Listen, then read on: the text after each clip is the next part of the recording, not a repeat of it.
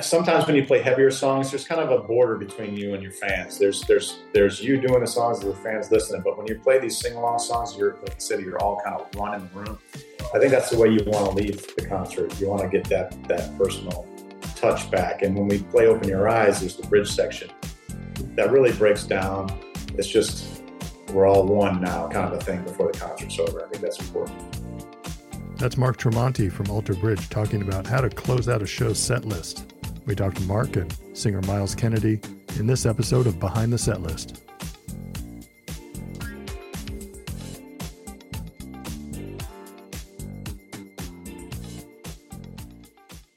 Welcome to Behind the Set List, the podcast where artists tell the stories about the songs they perform live. I'm Jay Gilbert from Label Logic. And I'm Glenn Peoples from Billboard. Jay, how are you? I'm doing great, Glenn. How are you, man? I'm doing well. I'm looking forward to the audience hearing our talk with Myles Kennedy and Mark Tremonti from Alter Bridge. The name should be familiar to rock fans and even people who just keep a passing knowledge of music. The band just released their 7th studio album, Pawns and Kings, adding to a deep catalog that dates back to 2004. 3/4 of the band came from an insanely popular band from the late 90s, Creed. Guitarist Tremonti, bass player Brian Marshall, and drummer Scott Phillips. They're joined by singer and guitarist Myles Kennedy. Yeah, I hope people know who Myles is. First of all, he's a fantastic singer who's also a really great guitar player. Earlier this year, he released his 3rd album with guitarist Slash. That was titled 4. The backing band is known as Myles Kennedy and the Conspirators, and he did a U.S. tour. So last year, he released his 2nd solo album, The Ides of March. In Alter Bridge, he's joined by some incredible musicians. It's something of a supergroup, I'd say. Yeah, I think Alter Bridge falls in that supergroup category. What stands out about Pawns and Kings is how massive it often sounds. These are some big songs, big riffs, big choruses, just big, loud rock and roll. It's really the type of album that deserves good headphones to appreciate the scale of the songs and the craftsmanship of the performances. You especially need good headphones or speakers to appreciate the low-end rumble that Marshall and Phillips create as the rhythm section. They work incredibly well together as a band. When we talked to Myles and Mark, we were looking at a set list from a show in Luxembourg. They were actually in Germany when we spoke. They'll be wrapping up a European tour in London on December 12th at the O2 Arena. That's a 20,000-seater. By the way, Pawns and Kings reached a respectable number 35 on the Billboard Top 200. That was in the U.S., but the band is arguably more popular in Europe, where the album reached number 6 in the UK, number 7 in Germany, number 5 in Austria, number 2 in Switzerland, and number 15 in the Netherlands. They'll come back to the States and start a U.S. tour in Tampa on January 25th. The guys gave us some great insight into the set list, some thoughts on how they choose songs to play, the start to show, to close the show. And just so our listeners know who's who, the first time they talk, it's Mark talking. He's the one with the lower voice. Some quick boilerplate here. Please subscribe to the podcast at whatever platform you prefer. Spotify, Apple Podcasts, Google Podcasts, Slacker, Amazon Music, Audible. You can find Behind the Set List anywhere. Leave a positive, helpful comment and share with a friend if you think they'd enjoy a music interview show like this. And thanks for your support. Yeah, absolutely. So we hope you enjoy Myles and Mark from Alter Bridge talking about touring, their latest album, and a bit of cool information about Mark's album of Frank Sinatra songs. So without further ado, here's Myles Kennedy and Mark Tremonti of Alter Bridge on Behind the Set List. Let it roll.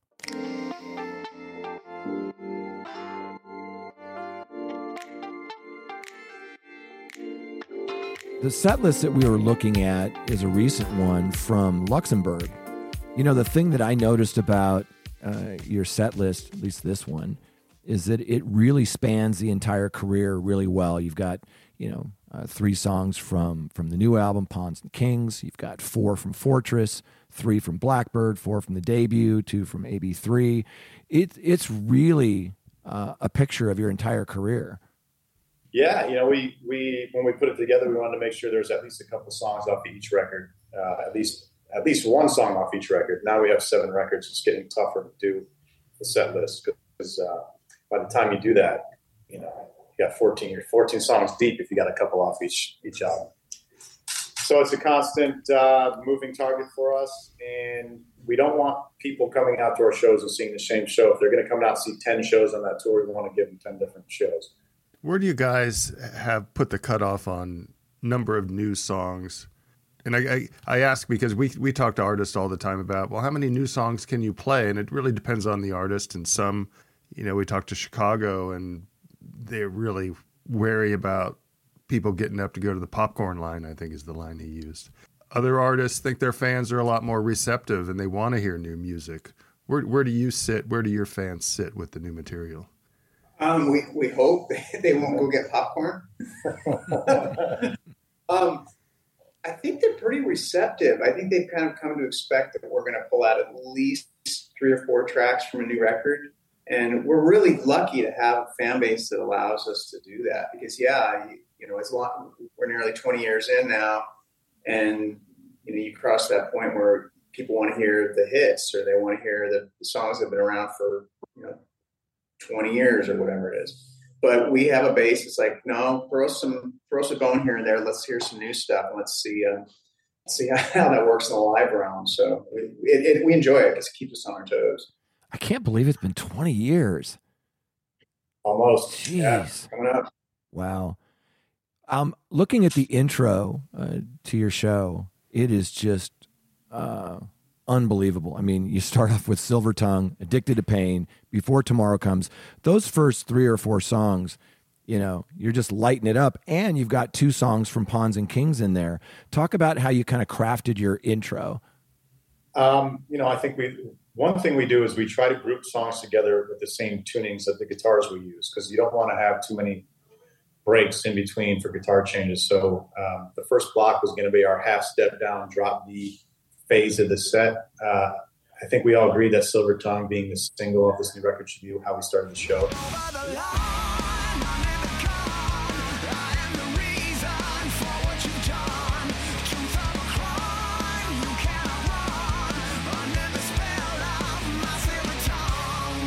Then, Addicted to Pain just seemed like an obvious throwback to some of everybody's, favorite record from the Fortress record. And that really just kind of, you got to come out swinging and then fall into some of the more chill songs along the way. One of the reviews I read online called the new album, I think the word was beefy, which may be talking about just, it sounds big. The riffs are big. I think Silver Tongue represents that pretty well. And in the way you start the show out might be called beefy. Is that fair to say? That's a great idea. Maybe we're going to call this the Beefy Tour. We'll have tour shirts that take us to beef. We got to create signature guitar pedals that are called the Beef. Yeah.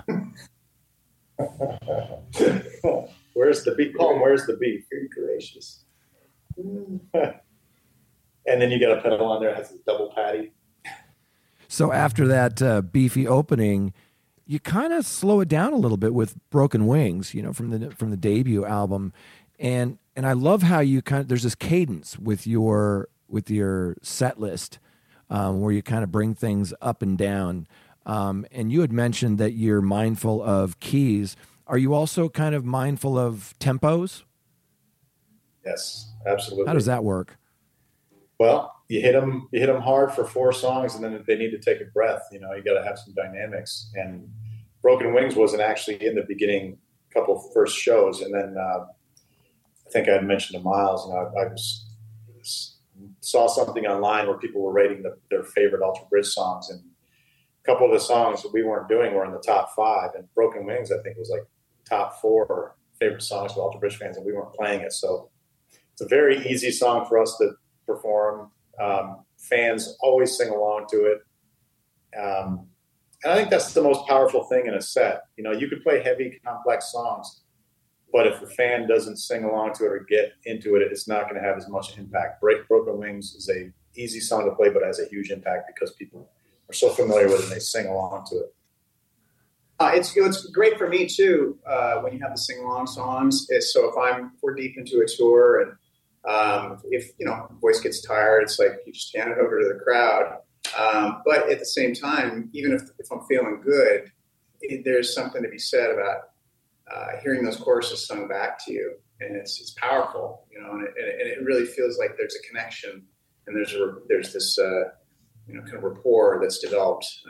So yeah, we love the sing-alongs. Yeah. Where do you go online to see what people are saying about the songs? Where is it social media? Were you looking at what's popular on a streaming service like YouTube or Spotify? Myles will not look at any of that stuff.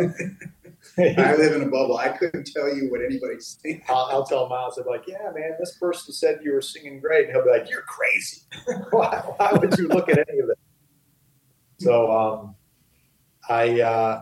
sometimes you'll get on YouTube and check out some, I like to see sites that are completely neutral where you don't know if it's a fan or not, just to see the general consensus of things. But I think I saw that poll on Facebook. I'm kind of new to Facebook. I don't understand it. I don't ever post anything. I have my manager post on Facebook. I post on Instagram and Twitter because if I push a wrong button on Facebook, I'm going to send somebody something wrong and it scares me. So I just pretty much scroll down it and see what people, see what the pictures look like and what people are saying. Your honesty is refreshing. Who creates the set list? Do you do it by committee, or do either of you just get the Sharpie out and go at it? How does that come about? It's a democracy, yeah. Sometimes someone will kind of take the reins and present a list just to kind of get the ball rolling. What do you think? And people will weigh in with that, and it just keeps it so that everybody's got valid ideas, so that helps. Yeah. Can you ever change it up on the fly? You have to have played something recently to be able to do it. Like if there's some fan in the crowd that's like, it's my birthday. I flew from Alaska. Can you play before tomorrow comes? That one's easy for us. But if they say, hey, play Fortress or, we haven't played in a while, there's no way.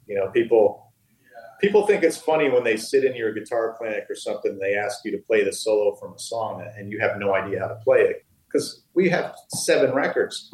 Between me and Myles, 2 of us, we have 34 studio albums. Wow. So it's impossible to memorize all that stuff. Yeah. You guys didn't play for quite a while before going back to Europe, unless I was looking at the wrong tour dates. You had a pretty long time off during the pandemic. Tell us about what you did with that time. Well, we both made records. Yeah, we did records. I did a solo record. I did the Ides of March, and then I did a record with Slash. This 4th record. Mark did 2. You did 2 records as well, right? Yeah, I did the Marching in Time solo record that I got the tour on. It got cut a little short in the beginning.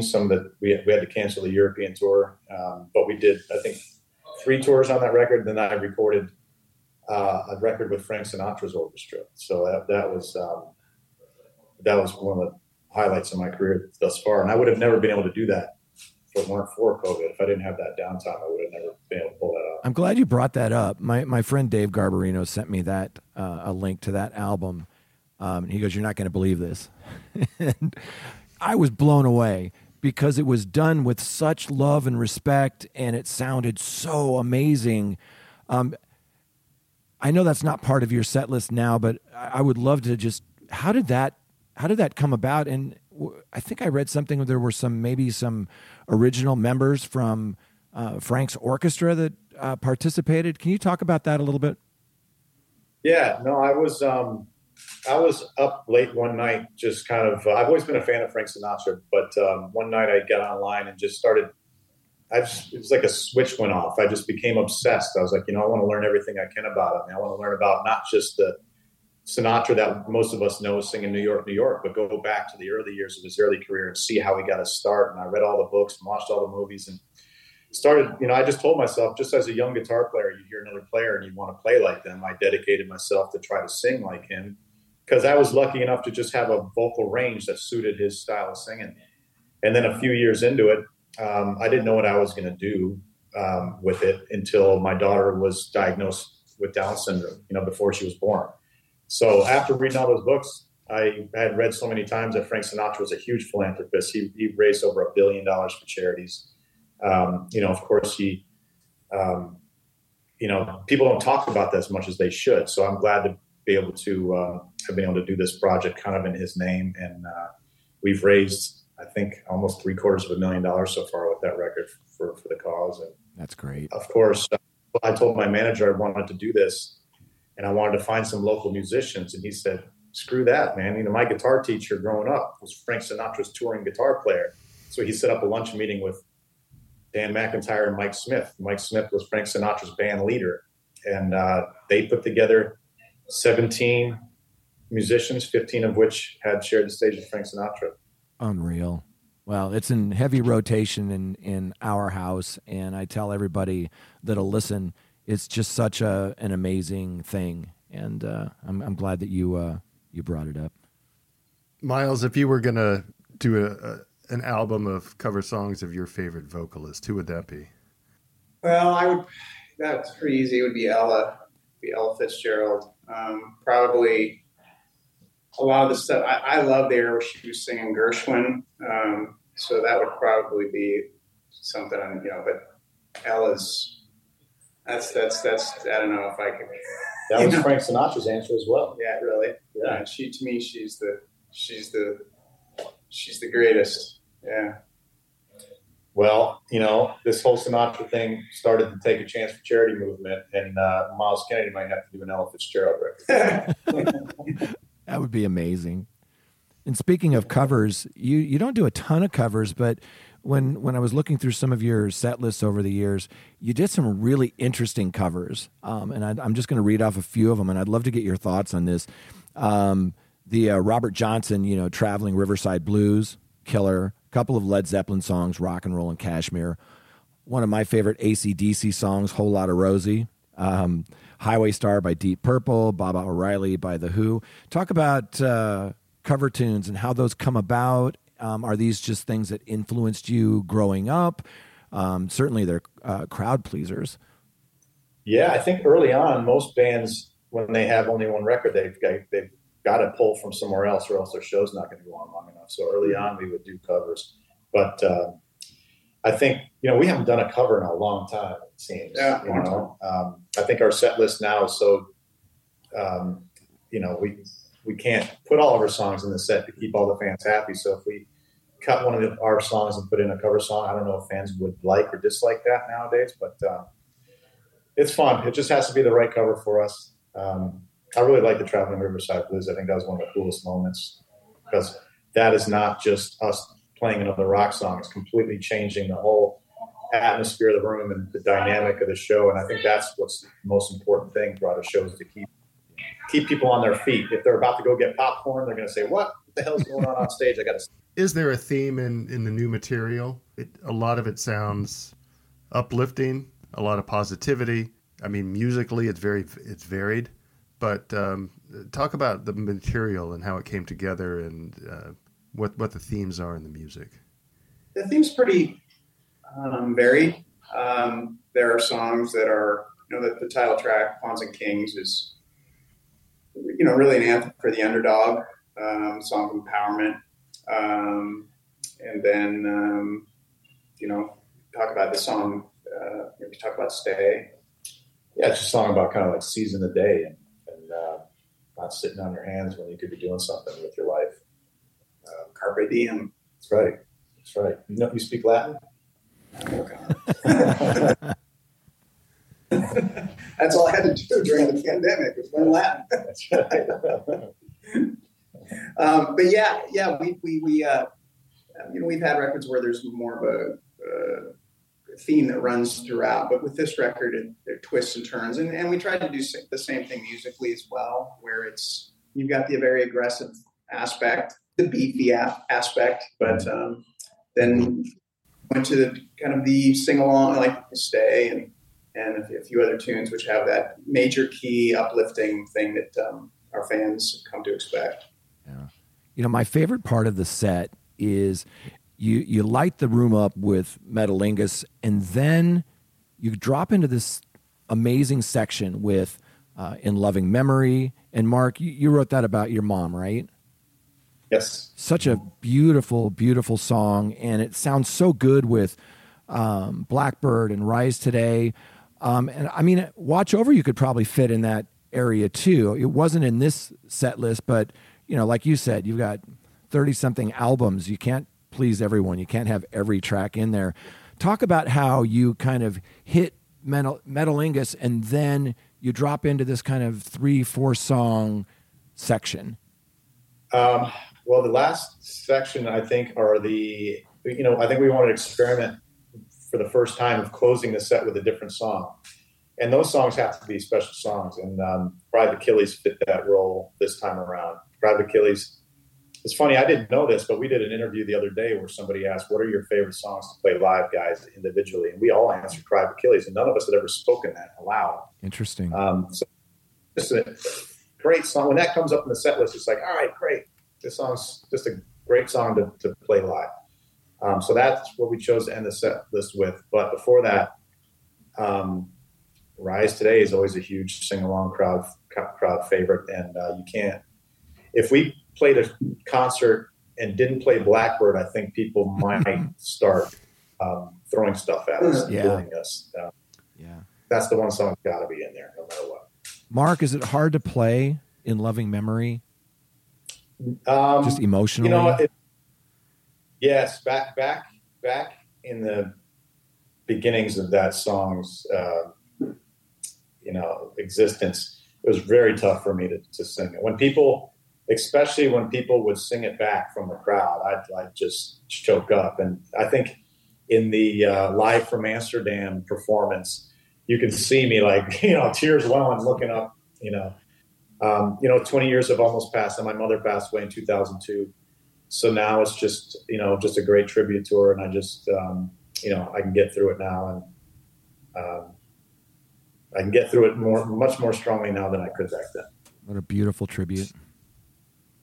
I wanted to mention a couple songs that are not in this set list we're looking at, and not in the ones I've seen online recently. The song Holiday, I think, on the new album is fantastic, and Season of Promise also. Have you been doing that one in sets? It works well it sounds great on the record, a rousing song. I imagine it would be pretty damn good live as well. We just shot a video for that, for Holiday. Yeah. But never played it. We're gonna have to try and integrate that eventually.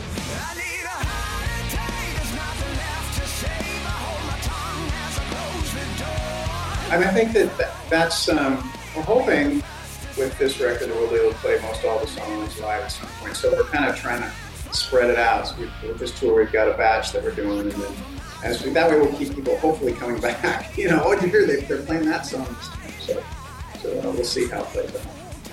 And talk to us about how you close the show. Do you go with the same song often?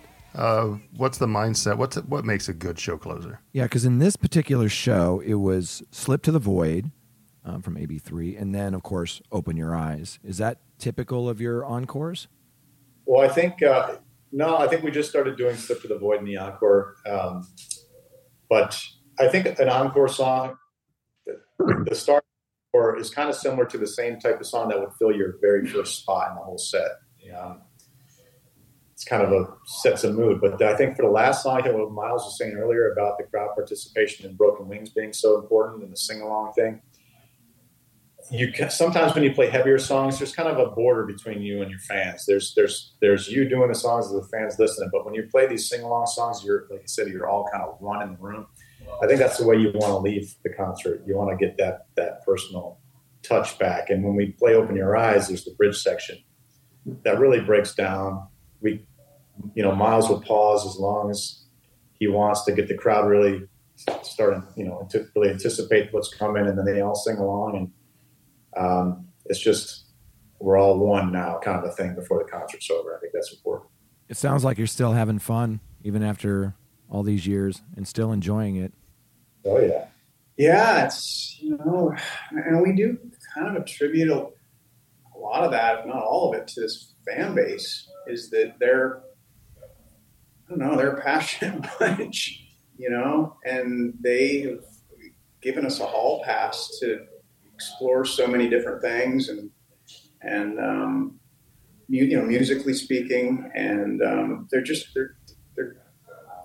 they're very, very intense, and we are very grateful for it. So that's what's allowed us to do this for this long.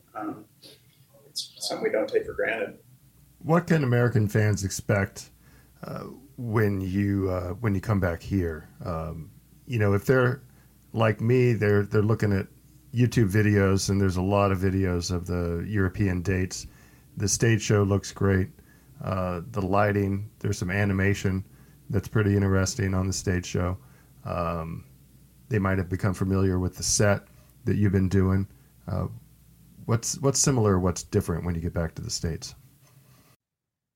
Well, I think one thing people get to look forward to in the States is that you'll have a band that's got a 6-week tour under their belt, so we're going to have songs fresh and ready for them to go. This tour, when we play some of these new songs, we don't know how it's going to turn out. So by the time we get back to the States, we'll have a lot more for them to hear, a lot more variety, a lot more to pull from. The production might not be the same because some of the rooms in Europe are in general larger than the rooms in the States, and we just can't fit the same show on some of those stages. But we're also bringing Mammoth with us on the U.S. tour, and they're an incredible band. So the great thing about this European tour is fans show up from the very beginning of the show. They're not trickling in during anybody's performance. They're all there from the very start of the show. And I think they'll be the same way in the States.